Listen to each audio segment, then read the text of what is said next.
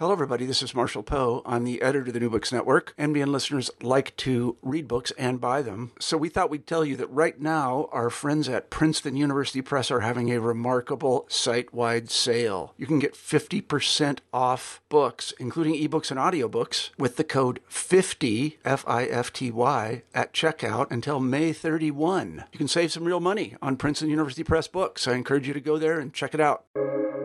Welcome to the New Books Network. Hello everyone and welcome back to the New Books Network. I'm your host, Katriona Gold. Today I'm thrilled to be interviewing Mark Philip Bradley, who is the Bernadotte E. Schmidt Distinguished Service Professor of International History and the College at the University of Chicago. The book we're discussing today is called Making the Forever War, and it was published with University of Massachusetts Press earlier this year. The book is co-edited by Mark Bradley and Mary Dudziak. It's an incredible volume, which I'm very excited to discuss with Mark. So without further ado, welcome to the show, Mark. Thanks so much, Katerina. It's great to be here. Right. So I want to start by asking you, because as we know, this book is a collection of the late Marilyn Young's writing, the subtitle being Marilyn B. Young on the Culture and Politics of American Militarism. So I want to start by asking you, who was Marilyn Young, and why is her work important? It might be nice if you could tell us how you first encountered her work. I can. Marilyn Young, I think it is fair to say, was the kind of preeminent historian of American wars of the 20th century. She had a long and very storied career that was cut short by cancer. I think without the cancer, Marilyn would be busy writing about the fall of Afghanistan right now. She was somebody who was engaged, really right until the final days for her. The arc of her career really spans the course of the 20th century. So her first book, she was a doctoral student at Harvard University in the late 1960s, was looking at American relationship with China right after the War of 1898 and the Boxer Rebellion. And then essentially, over the career, going to the Vietnam War, going to the Korean War, and then into 9/11, Afghanistan, Iraq, and this sort of period that Marilyn would call Forever War. I first encountered Marilyn around Vietnam and the history of Vietnam. So when I was a young graduate student, working on my dissertation then, became my first book on the early history of Vietnamese-American relations. That's when I started reading Marilyn's work and got to know Marilyn. And in fact, the first time I ever gave a conference paper, which was at Schaefer, so long ago now, Marilyn was the commentator. And I don't know, Katerina, if you've had this experience, early on when you're giving those conference papers, you're just really nervous, right? It's the first time you presented your work to an audience beyond your kind of immediate community. And Marilyn was just a remarkably supportive person in the ways in which she gave comments. And that was her MO more generally. But for me, it was, the first commentator on the first paper I was giving, and someone who was really just saying, yeah, this is interesting. Run with that. Keep going with that. Even though she had, critique about, well, I'm not sure about that. I'm not sure about the other. But the overwhelming sense was, this is new. This is exciting. And somebody like her with the presence she had kind of validating that was huge for me. And that began what was a really long professional relationship. And then toward the end of her life, a pretty close friendship, I think. Mary had a similar experience, I think, with Marilyn. And what we learned after her death is that dozens of people, had these kinds of experiences with Marilyn, where she came in, intervened at some point on their work, and then carried on a relationship with them as time went by, which is really nice and a bit unusual, in the ways in which the academic world works. So Mary's work initially was looking at race relations in the United States and trying to think about that in a larger international context. So what was it about the Cold War that was affecting the ways in which American presidents were making policy around civil rights issues in the 1950s and 1960s? But then she shifted to thinking about this question of war in the 20th century and wrote an important book a number of years ago called Wartime.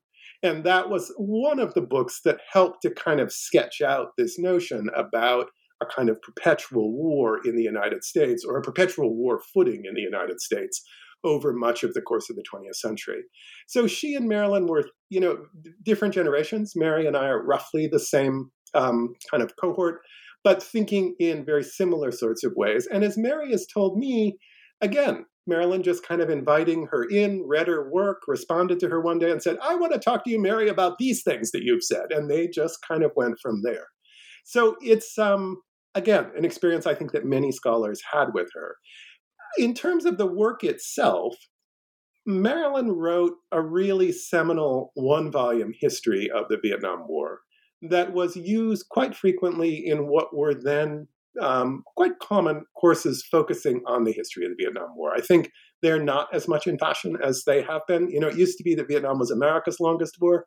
It no longer is America's longest war. And so I think those courses have sometimes morphed into, wars of the 20th century, Asian wars of the 20th century. But for a while, the Vietnam War course was a kind of bread and butter course for a lot of diplomatic historians. And so that book got used there. But it was a trade book. So it crossed, outside of an academic audience as well.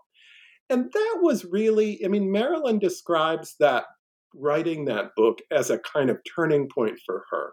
So she had been active in the anti-war movement over the course of the 1960s as a doctoral student and also as a young professor at the University of Michigan, but increasingly a scholar of the war itself. And so trying to think about how advocacy and scholarship was going to work at the same time, right? Because if you're doing that kind of advocacy work, the last thing you want is for somebody to turn on you and say, well, I don't know if that's really scholarship that you're doing, that there's some kind of position there. So trying to move between those spaces with kind of integrity and rigor, I think, was something that she was really thinking through as she was writing that book on the war. It is deeply critical of the United States and of United States policy. It's instructive, and we can talk about this somewhat later in terms of what's happening right now in Afghanistan and thinking about things back and forth. But that's the book that kind of put Marilyn on the map for a lot of people, I think. And then there were a whole series of projects around this notion of forever war.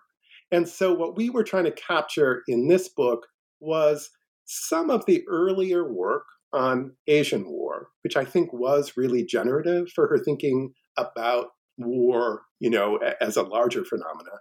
And then focusing on kind of late work that was essentially, 9/11 forward kind of work. Some of it had been published, some of it had not been published. We were able to kind of get into her papers, into the archive that NYU, where she taught, has established. So it's a mixture of things that people might have been able to see and might not have been able to see, but trying to bring it all together in one place and to give people, again, a sense of what the kind of larger claims that Marilyn wanted to make around war were. Right. Okay. So that's an incredible contribution then. Even considering the work of hers that's already out there, this seems like an indispensable volume to have if you want to understand her thought.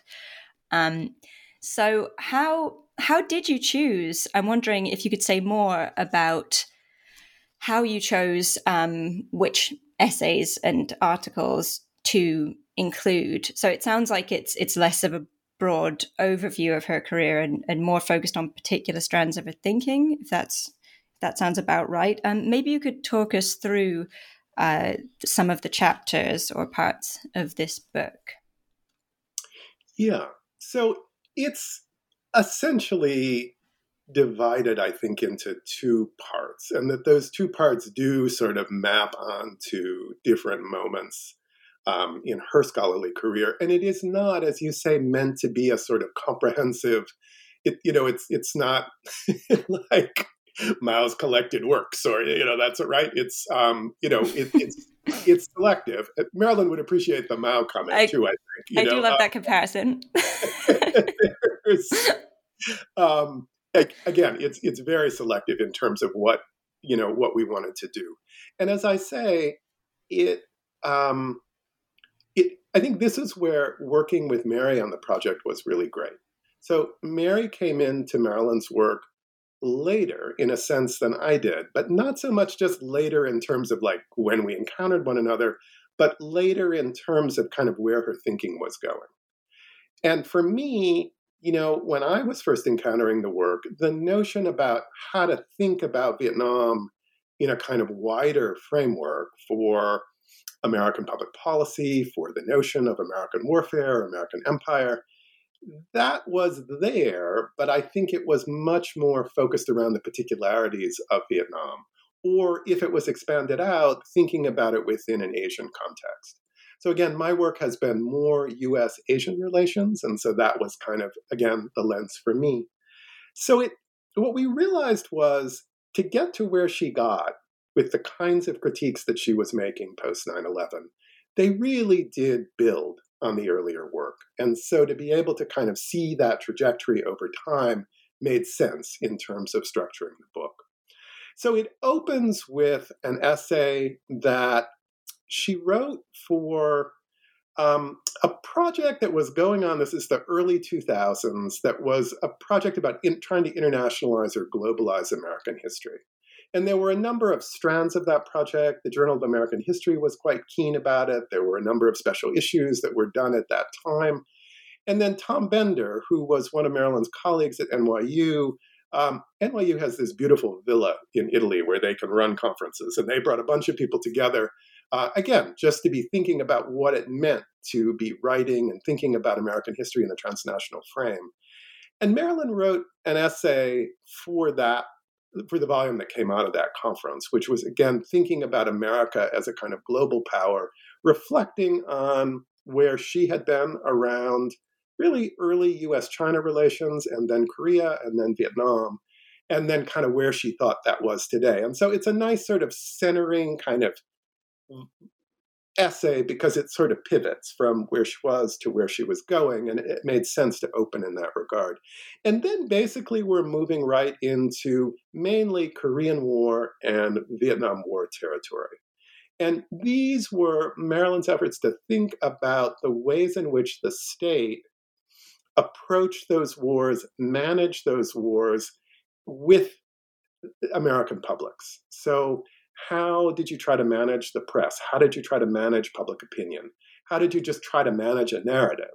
And so, how did Truman do that? Or how did Eisenhower do that, right? And then into Johnson and Kennedy. And I think those became the building blocks for what she saw as how forever war could work in society. So, she's got there's a really nice thing that we found in her papers for people who remember the David Letterman show, and he used to do those top 10 lists, right? This is of that moment, right? And she's done a kind of top 10 list of what are the lessons, essentially, that policymakers were learning. And it's very short. It's just a kind of 3-page thing. For listeners, if you pick up the book and you want to just go, I think it's the 9th contribution in the volume, just in order, you want to see it all in a nutshell, that kind of puts it there, what those lessons were. And they all really get driven by the way in which she's thought about Korea in one sense, but particularly about Vietnam. And part of it is this notion that if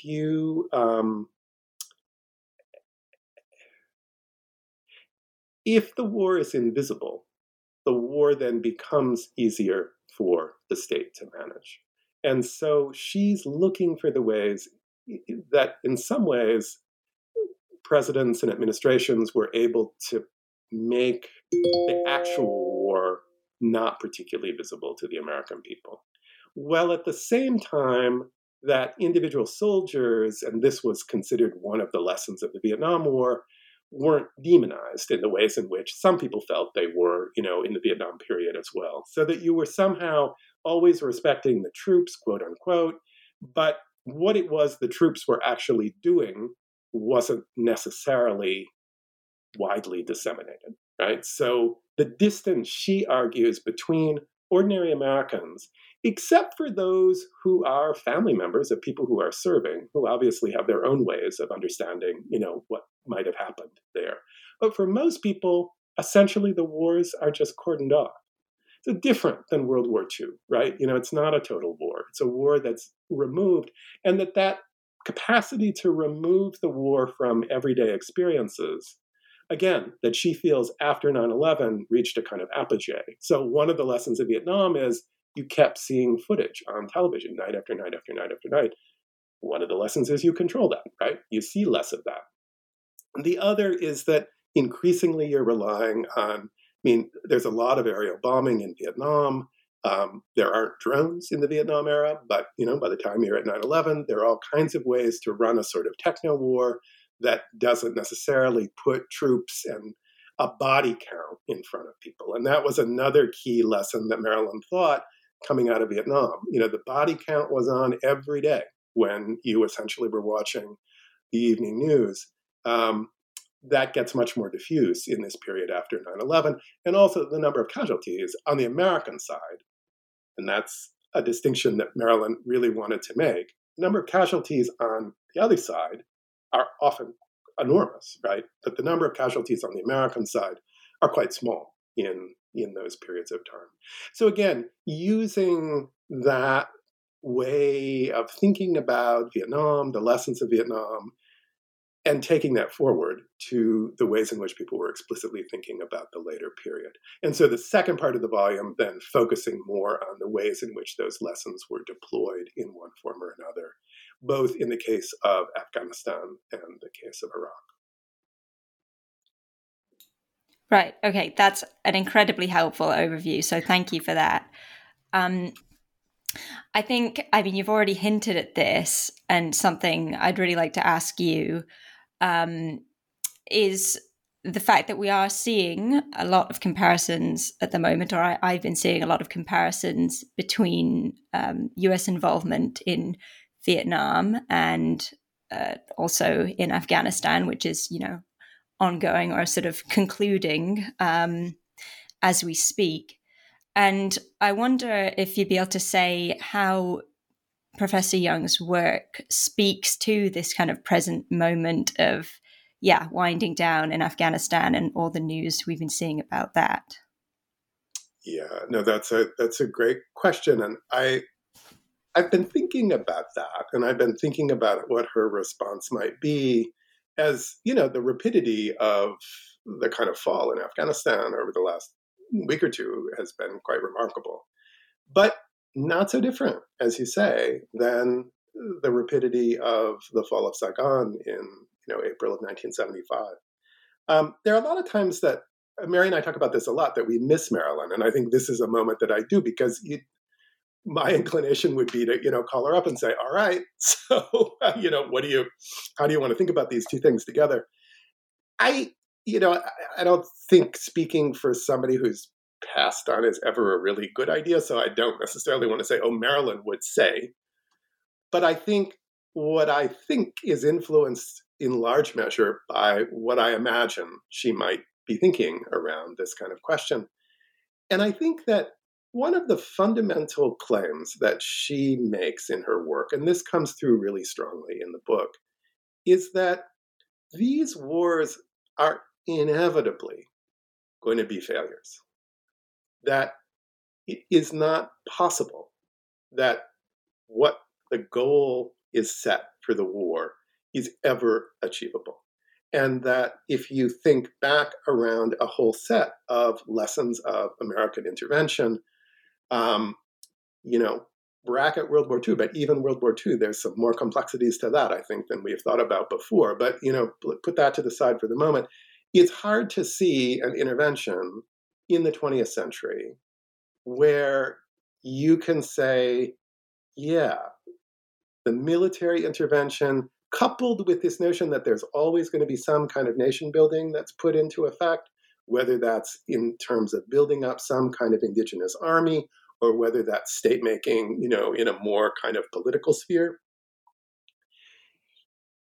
And this is controversial because not everybody agrees with this, particularly in the Vietnam case. Some people say actually South Vietnam was becoming more of a functioning state, particularly under Thieu. So from the late 1960s into the 1970s, it was a slow process, but there was something there. Some people go back even further and say, somebody like Diem, who, was the kind of original ruler of South Vietnam, somebody that in Marilyn's work and in sort of more, I think, canonical scholarship on the war is heavily criticized. A kind of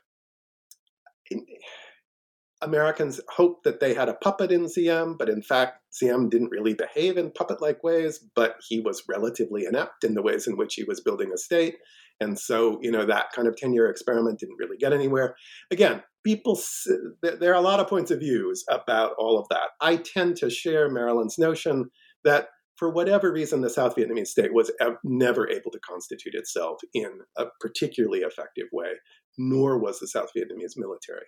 Now, the caveat to that, and the other thing I think that's true in terms of thinking about Afghanistan and Vietnam, is that a very robust civil society develops in South Vietnam from 1954 to 1975.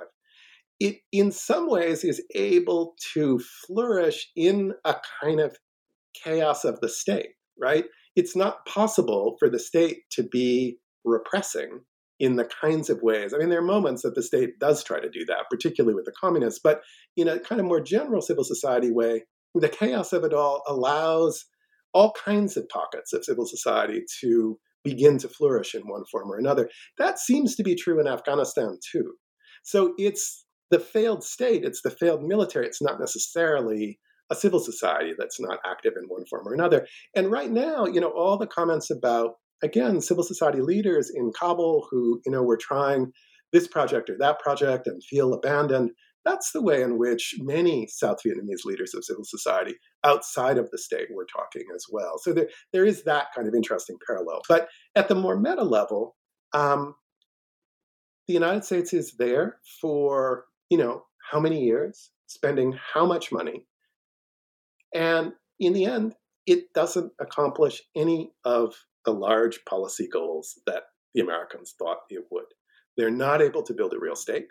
And in fact, it's not really clear that if anti-communism was the motivation for all of this, that the eventual fall really disturbed things in the fundamental way in which people argued. Again, all this is so clear in Afghanistan too, right? How many years? America's longest war? How much money?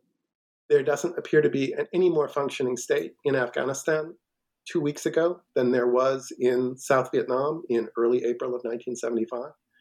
It also isn't clear that for any traditional national security interest that work in Afghanistan has necessarily done all that much for the United States, similar to what would happen or what did happen in Vietnam.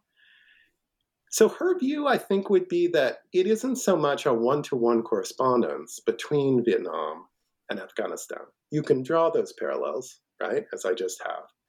But that very project is just fundamentally a flawed project. The notion that a large hegemonic state can manage and fundamentally push a smaller state in particular kinds of directions under kind of military control or through the process of war, it's hard to see a case where, again, over the course of the 20th century, that work has really been accomplished in the ways in which people think. Now, Korea is a strange case, and that was a really interesting case to Marilyn. I mean, there it's a stalemate. And there, in fact, in the stalemate, you build an incredibly powerful South Korea, right? Economically and over time, politically as well. But the notion of the war was about a unification of Korea, that Korea, that there was communism, it was this and that. So it's sort of, it's the exception that proves the rule in a sense, right? It doesn't, the war isn't what really drives things forward. Although ironically, the war in Vietnam is in part what helps to drive the South Korean economy forward, because some of the ways in which that economy grows strong is around the larger American intervention in Vietnam and Southeast Asia in that period of time. So there are connections in that way. The other part of the kind of comparison back and forth, I think, is that people over the last couple of weeks across the political spectrum, right? So this is deeply politicized, and yet it's a shared sentiment, are just surprised. How could it happen so fast, people say. But what they don't say is, how could it happen? How could it happen so fast? And, those who are critical of Biden right now want to say, well, he could have managed this better. But in a strange way, that suggests that at a fundamental level, people have said it was over, that there wasn't really much that you could do about it. So you're managing a bad situation, but it would suggest that the critique is more widely shared than people think, right? That there is some kind of sentiment at this point that the forever war isn't advancing American interests in the way in which it might. That seems to be shared on the far right, and that seems to be shared on the far left, right? And kind of across the spectrum. So much of the discussion right now becomes like, people could manage a bad situation better. Fine. Maybe they could, maybe they can't. I'm a historian. I don't really have to worry about, the particularities of that at the moment. But the larger notion that, this was coming, seems there. And yet, and this is where I think, American wars get really complicated to understand, there's still a surprise. There's still a sense that, wow, they were that weak. They had no capacity to resist. That, that there's just some sense that, like, wow, after 20 years, there'd be some threshold there. And that surprise is a kind of reminder that the mindset, people are tired of the war, but the mindset may not have changed. It was the same in April of 1975.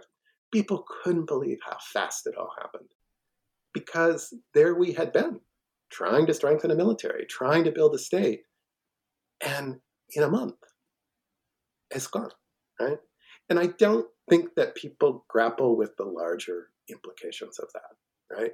So they didn't grapple with it when you moved from a kind of Vietnam situation to an Afghanistan or Iraq situation, because there you had people in the military who said, well, they didn't do it right in Vietnam. But actually, there's a way to do it. Counterinsurgency could work. A variety of nation-building things could work. Again, we've learned lessons. We're going to take those and we're going to put them in these other settings. Again, a sense that, like, all settings are the same. Doesn't matter what the conditions of place are. You just sort of move things from one place to another. But that hasn't turned out to be true. It hasn't turned out to be true that it was the implementation that was a problem. What seems to be quite clear now, and really was at the end of Vietnam, but I don't know how people could defend it now, is that the fundamental notion that you can socially engineer in those kinds of ways doesn't work. It's not about tactics and strategies. It's about the sort of larger sense that as a powerful country, you have the capability of making these changes. And to do it, it's just a matter of tweaking it here or there. But how you can watch what's happened over the last couple of days or last couple of weeks and still hold on to that, I don't know. And maybe that's going to be a moment for people to have a different kind of conversation about war in the United States. Again, this is not a good time in the United States for people to be having calm conversations that aren't deeply politicized. So I'm not sure in this moment how far the conversation could go. But there are signs that there is a shared sense about the necessity to let it go. It's just, once you've gotten out of that place, do you then step back and think about the larger motivations around the policy, or do you stumble into, another cycle of it at a later period? And it's hard to know. Right. But quite possibly we've not sort of seen the end of the forever wars in that sense if those lessons aren't learned. Yeah. It's Okay. a kind of like, it's a moment where it could be a kind of major sort of like pivot for people's thinking about this or not. And, there are elements here that would suggest that it could really shift a kind of paradigm. But as you say, I think there's all kinds of countervailing elements that would say that moment's going to get lost and that the basic condition it will continue forward, which is a kind of a depressing thing to think. But I think, for people who were thinking about Vietnam and were making arguments that it wasn't just about changing tactics and strategies, but there was something fundamentally flawed about what it was the Americans were doing in Vietnam.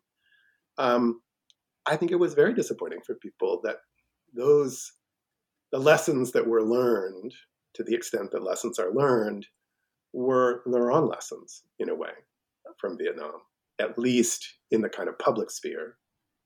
It'll be interesting to see how people kind of reconstitute the meaning of Afghanistan, when the immediacy of the fall has passed. Mm-hmm. Right. Yeah, I guess we'll have to wait and see. But that's a really helpful way to sort of start thinking about that. Yeah, I mean, from there, one of the things I really wanted to ask about that seems sort of even more pressing now, given certain discourses about the war in Afghanistan, is how Marilyn Young's critical stance on war connected with her feminist analyses, and whether we see that play out in this volume. And I'm thinking of that especially because, well, there's one of the things that does seem different about Afghanistan to me is that sort of feminist argument for war that was sort of at the forefront in that case. And I'm wondering if there's, a counter to that, or in her work, or in general, how those kind of intersect. Yeah, no, that's a great question. Marilyn was firmly in the second wave feminist traditions, right? So, it was the radicalization in the 1960s for her, and then the ways in which she was able to take that forward in the 1970s were incredibly important for her as a person, but also really important for her scholarship. And she was actively engaged in what was a second wave project in the academy of beginning to develop what then were women's studies programs, right? Sort of gender and sexuality was kind of the next phase of that. But in that moment, it was women's studies. And she was an assistant professor at the University of Michigan after she finished her degree at Harvard. And she was part of an experimental college at the University of Michigan called the Residential College. I was an undergrad at Michigan, so I kind of had some sense about, what the valences of these things were. And by the time I got there, in the late 1980s, the sort of radicalism of the early 70s had passed. But the Residential College remained a kind of place set apart. And much of the sort of, the spirit of kind of the New Left and the kind of second wave feminism was still very much the way in which the Residential College was operating. And what I came to learn later was that, in fact, Marilyn was instrumental in that sort of culture moving forward. But I think the way that it comes into her scholarship, and to more directly address the question that you're asking, was that approach, and again, thinking about her as a kind of New Left scholar and a feminist scholar simultaneously, right? So it was one or the other, but the two were, bound up in the ways in which she was thinking about the world. That it was a structural argument about where inequities and injustices were operating in the world. It was, to some extent, it was about economic inequality, but it was also about gendered inequalities. And it was, again, a sense of like trying to think in big, big structural terms about where there were problems and fault lines in the way in which the world worked. So for Marilyn, she was a part of a tradition in American diplomatic history that we now call like revisionist history. But I don't think that really helps listeners understand what it was about. It was a reaction to a traditional kind of diplomatic history that in some ways, if it didn't celebrate what the state was doing, it was relatively neutral about what it was the state was about. So it would narrate the ways in which presidents and diplomats and military people were making choices, but it didn't fundamentally go to, again, a structural explanation for problematics about how the United States was a hegemonic power in the world. So Marilyn, William Appleman Williams, Walter Lefebvre, who was at Cornell, recently passed away just in this last year, were part of a wider group of people who were bringing this kind of new left perspective into the study of what we would call now America and the world. And again, a very critical perspective on what it was the Americans were up to in the world. That inflects all of the way, Marilyn's work on war works. Marilyn was the only one of that group, though, who was simultaneously thinking in feminist ways as well. Because one of the things about the New Left is, and again, I don't want to necessarily suggest everybody in the New Left, had no interest in issues of feminism or gender, but it was in a more minor key for many of the men who were, leading that scholarship. And so Marilyn's voice was particularly important there as a loud, powerful, and important voice in thinking about where feminism and gender might play a role in that kind of work. So that said, she struggled in more recent times with the ways in which gender was being used around Afghanistan. She was skeptical of the kinds of claims that the American state was making, particularly the Bush administration was making, about that as truly a motivating force in what it is the United States was about. But she also felt that she was running a kind of tightrope with that because she was deeply sympathetic to those members of Afghan civil society who were concerned about women's issues, were concerned about that within relation to the Taliban. And so it is a tightrope, right? To, on the one hand, want to call out what she believed to be a kind of window dressing by the Bush administration, while at the same time to have a fundamental commitment to what was happening on the ground. And that was a tension that, moved through some of her earlier work too. She did a volume called Promissory Notes that was about women in socialist countries. She did that with a colleague at Michigan who worked on Russian and Soviet studies. And that tightrope there was a rhetoric within many of, in the Soviet Union, but particularly in China, about the ways in which communism was liberationist for women. But that was a really complicated kind of thing. And the state propaganda about that and the lived experience on the ground were often quite different.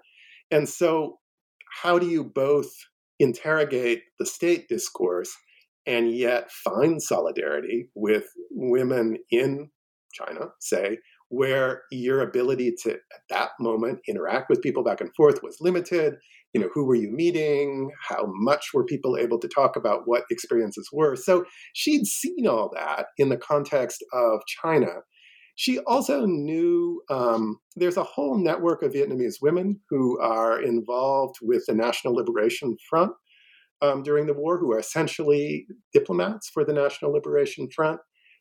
She knew and met many of those women. Again, trying to think about how autonomous they were from the state in Vietnam. Again, another kind of tightrope.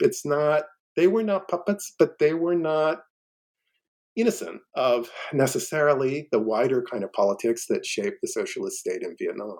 So I think one of the things that's really nice to see in kind of looking back at how she struggled with these kinds of issues is that we continue to struggle with that. The question of gender is a complicated one. It doesn't have a kind of black-white answer to it. And she was right in the middle of what those complications were like. But she wanted that issue to be front and center in the ways in which people thought about these questions. And she wanted it to be thought about in all of its complexity. right? She didn't want it kind of reduced into one thing or another. It's, I think from, the perspective of 2021, it's hard to appreciate what a pioneer she was around those kinds of issues. But, the number of women in the academy when Marilyn was coming up was small. And given her field around, what was then US diplomatic history, the number was really, really tiny. And the ways in which, gender functioned in terms of scholarship, in terms of rewards, in terms of, who was invited in to teach here. And, again, a very difficult moment for a woman to be moving through the academy.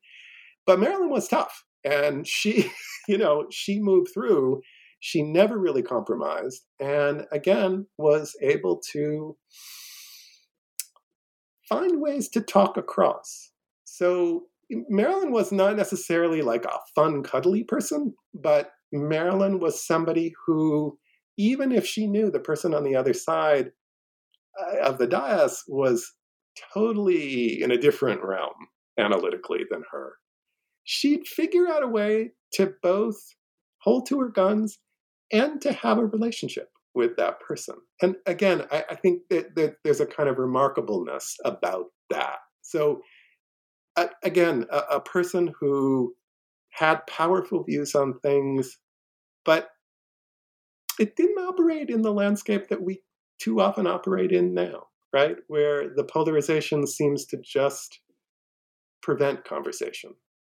She could have, she could express strong views, but she could also have a conversation with people around those, which was, I don't know, a legacy that I hope somehow can get taken forward in, these more complicated times too. Yeah, I mean, yeah, you've spoken so eloquently about that. And yeah, that's something that takes tremendous strength to do, I think. Listening to that, it sounds like an absolutely exhausting kind of, project, right? To maintain those feminist commitments while moving. And so, yeah, in that kind of environment. So, yeah, all the more credit to her. So I think as we draw to a close, I would like to ask you if there's anything else you'd like to mention that we didn't cover so far in this interview. And also, if there's anything else coming up to sort of honor or commemorate or further explore Marilyn Young's work. I know that the Quincy Institute recently hosted a discussion about the book and her legacy, and that's available on their website. Is there anything else that you would like to mention? Yeah, a couple of things. The Quincy Institute invitation, came from Andrew Basevich, who runs the center and also was a friend of Marilyn's and wrote a kind of afterword to the volume. And that afterward, I think, is something that listeners may want to take a look at as well. He's, Mary and I write an introduction that's trying to kind of put this in a sort of like arc of the career and thinking about the sort of larger arguments that emerge. He's talking about it at the end of the book from more of a, they never collaborated formally in writing, but they were often doing events and conversations together. And, trying to think a little bit inside how Marilyn was thinking at that point. And I think, again, it's another example of the kinds of forms of solidarity that she was able to establish, right? They didn't see the world eye to eye all the time, although they shared a certain set of assumptions. But once you got from that point, they moved in all kinds of different directions. And it's interesting in the afterword to see Andrew talk a little bit about how he navigated that and his appreciation for the ways in which Marilyn navigated that as well. We're going to do a seminar on the book as part of the Washington History Seminar. So that's something that's sponsored by the Cold War History Project at the Woodrow Wilson Center and also by the National History Center. If listeners just Google up Washington History Seminar, the schedule for the fall will pop up. On October 11th, they've invited Mary and me in to talk about the book, but we're also going to have two other people join us in that conversation. Monica Kim, who was Marilyn's colleague at NYU and has written a prize-winning book recently about sort of the interrogation rooms of the Korean War. Monica just moved to the University of Wisconsin, and so she'll be coming from there. And then Melanie McAllister, who, wrote this really big book about American images and impressions of the Middle East, some of which are involving war. And Melanie's going to be on hand there too. Melanie's at George Washington University. So the four of us trying to talk about, the same kinds of issues I think that we've been talking about today, but just expanding that conversation out into three other perspectives on how Marilyn thought about that and the ways in which it's affected their work too. So if people want more, I'd encourage them to sign up. There's only so many people can be in this, so they close it out. So if you're interested, just pull it up and you can sign up and get a space. All right. Okay. I'm sure we'll be seeing an influx, or you'll be seeing an influx of, after this podcast. That sounds fascinating. Well, it's been wonderful talking with you today, Mark. So thank you for coming on the show. Yeah, and thank you for giving us the opportunity to talk a little bit about the book and to talk about Marilyn and the kind of really, I think, again, seminal role that she's played in the field in thinking about such a fundamental part of American history over the last century, right? Making sense of American war. In some ways, there's nothing more important than that. And again, her voice has been really important. I think for a younger generation of scholars, particularly, to just get their hands around what was she saying, what she was thinking about, and how they might be able to build or take those insights into different kinds of realms as we go forward. Absolutely. Yeah, very well put. And I think that's an excellent place for us to close. So thank you, everyone, for listening. I'm Catriona Gold, and I've been speaking with Mark Bradley, who is the co-editor, along with Mary Dudziak, of Making the Forever War, Marilyn B. Young on the Culture and Politics of American Militarism. The book is out now with University of Massachusetts Press.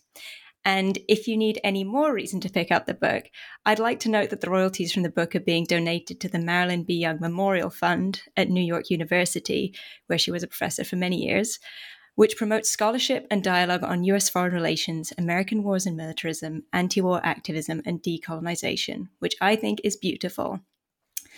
Thank you, Mark. Thank you, everyone else, for tuning into the New Books Network. And until next time, happy reading.